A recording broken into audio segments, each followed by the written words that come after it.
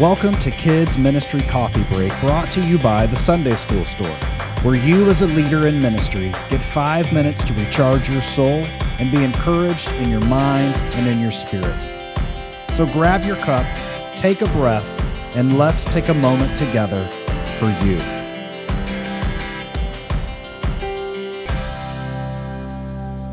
Good day, my ministry friends.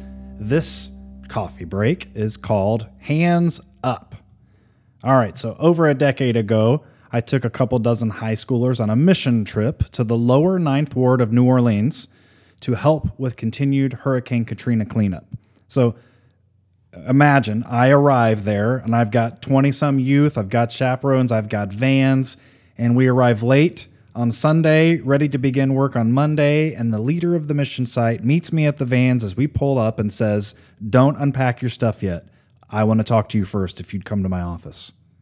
Okay.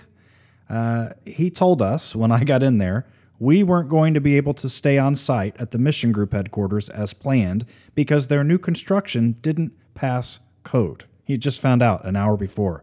And he said, "We don't have anywhere for you and your group to stay tonight. But we'll figure it out. Do you trust me?" And I thought, do I have a choice? He then addressed the group by describing a roller coaster. Now, you've all ridden a roller coaster, I hope. You know, when you get in the seat, you latch the belt or you pull down the shoulder harness as it locks into place, and then a person goes by on one side and checks the belts and harnesses, and then a second person goes by and checks from the other side, and if everyone is latched, away you go up that first hill.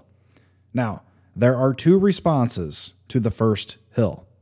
The first response, as you begin your descent over the top, you grab your harness and hold on for dear life. And of course, if your triple-checked harness has a malfunction, honestly, no amount of holding on is going to keep you in the car when the coaster turns upside down, right? You're committing yourself to the worst scenario, and in vain at that. So the other response, response 2, is to put your hands up and enjoy the ride.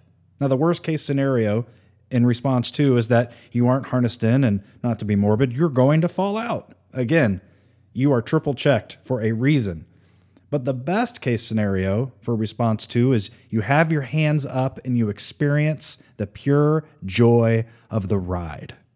Now, our time in New Orleans was a lot like that. We did find a place to stay. In fact, we had 3 different homes that week, one of which was a former psychiatric ward at a hospital that had just been renovated and wasn't in use that week. Isn't ministry great? Oh man, my middle schoolers loved it. Every day, that mission leader would ask us, "Are your hands up? Are we going to enjoy the ride of today? Or are we going to let our imaginations rob us of the joy of what is to come?" So we have our dream of what happens in our ministry, what we will accomplish, what blessings God will work through us, the growth we want to see for the ministry. Friends, there will be days when things seem unbuckled and unlocked and unhinged.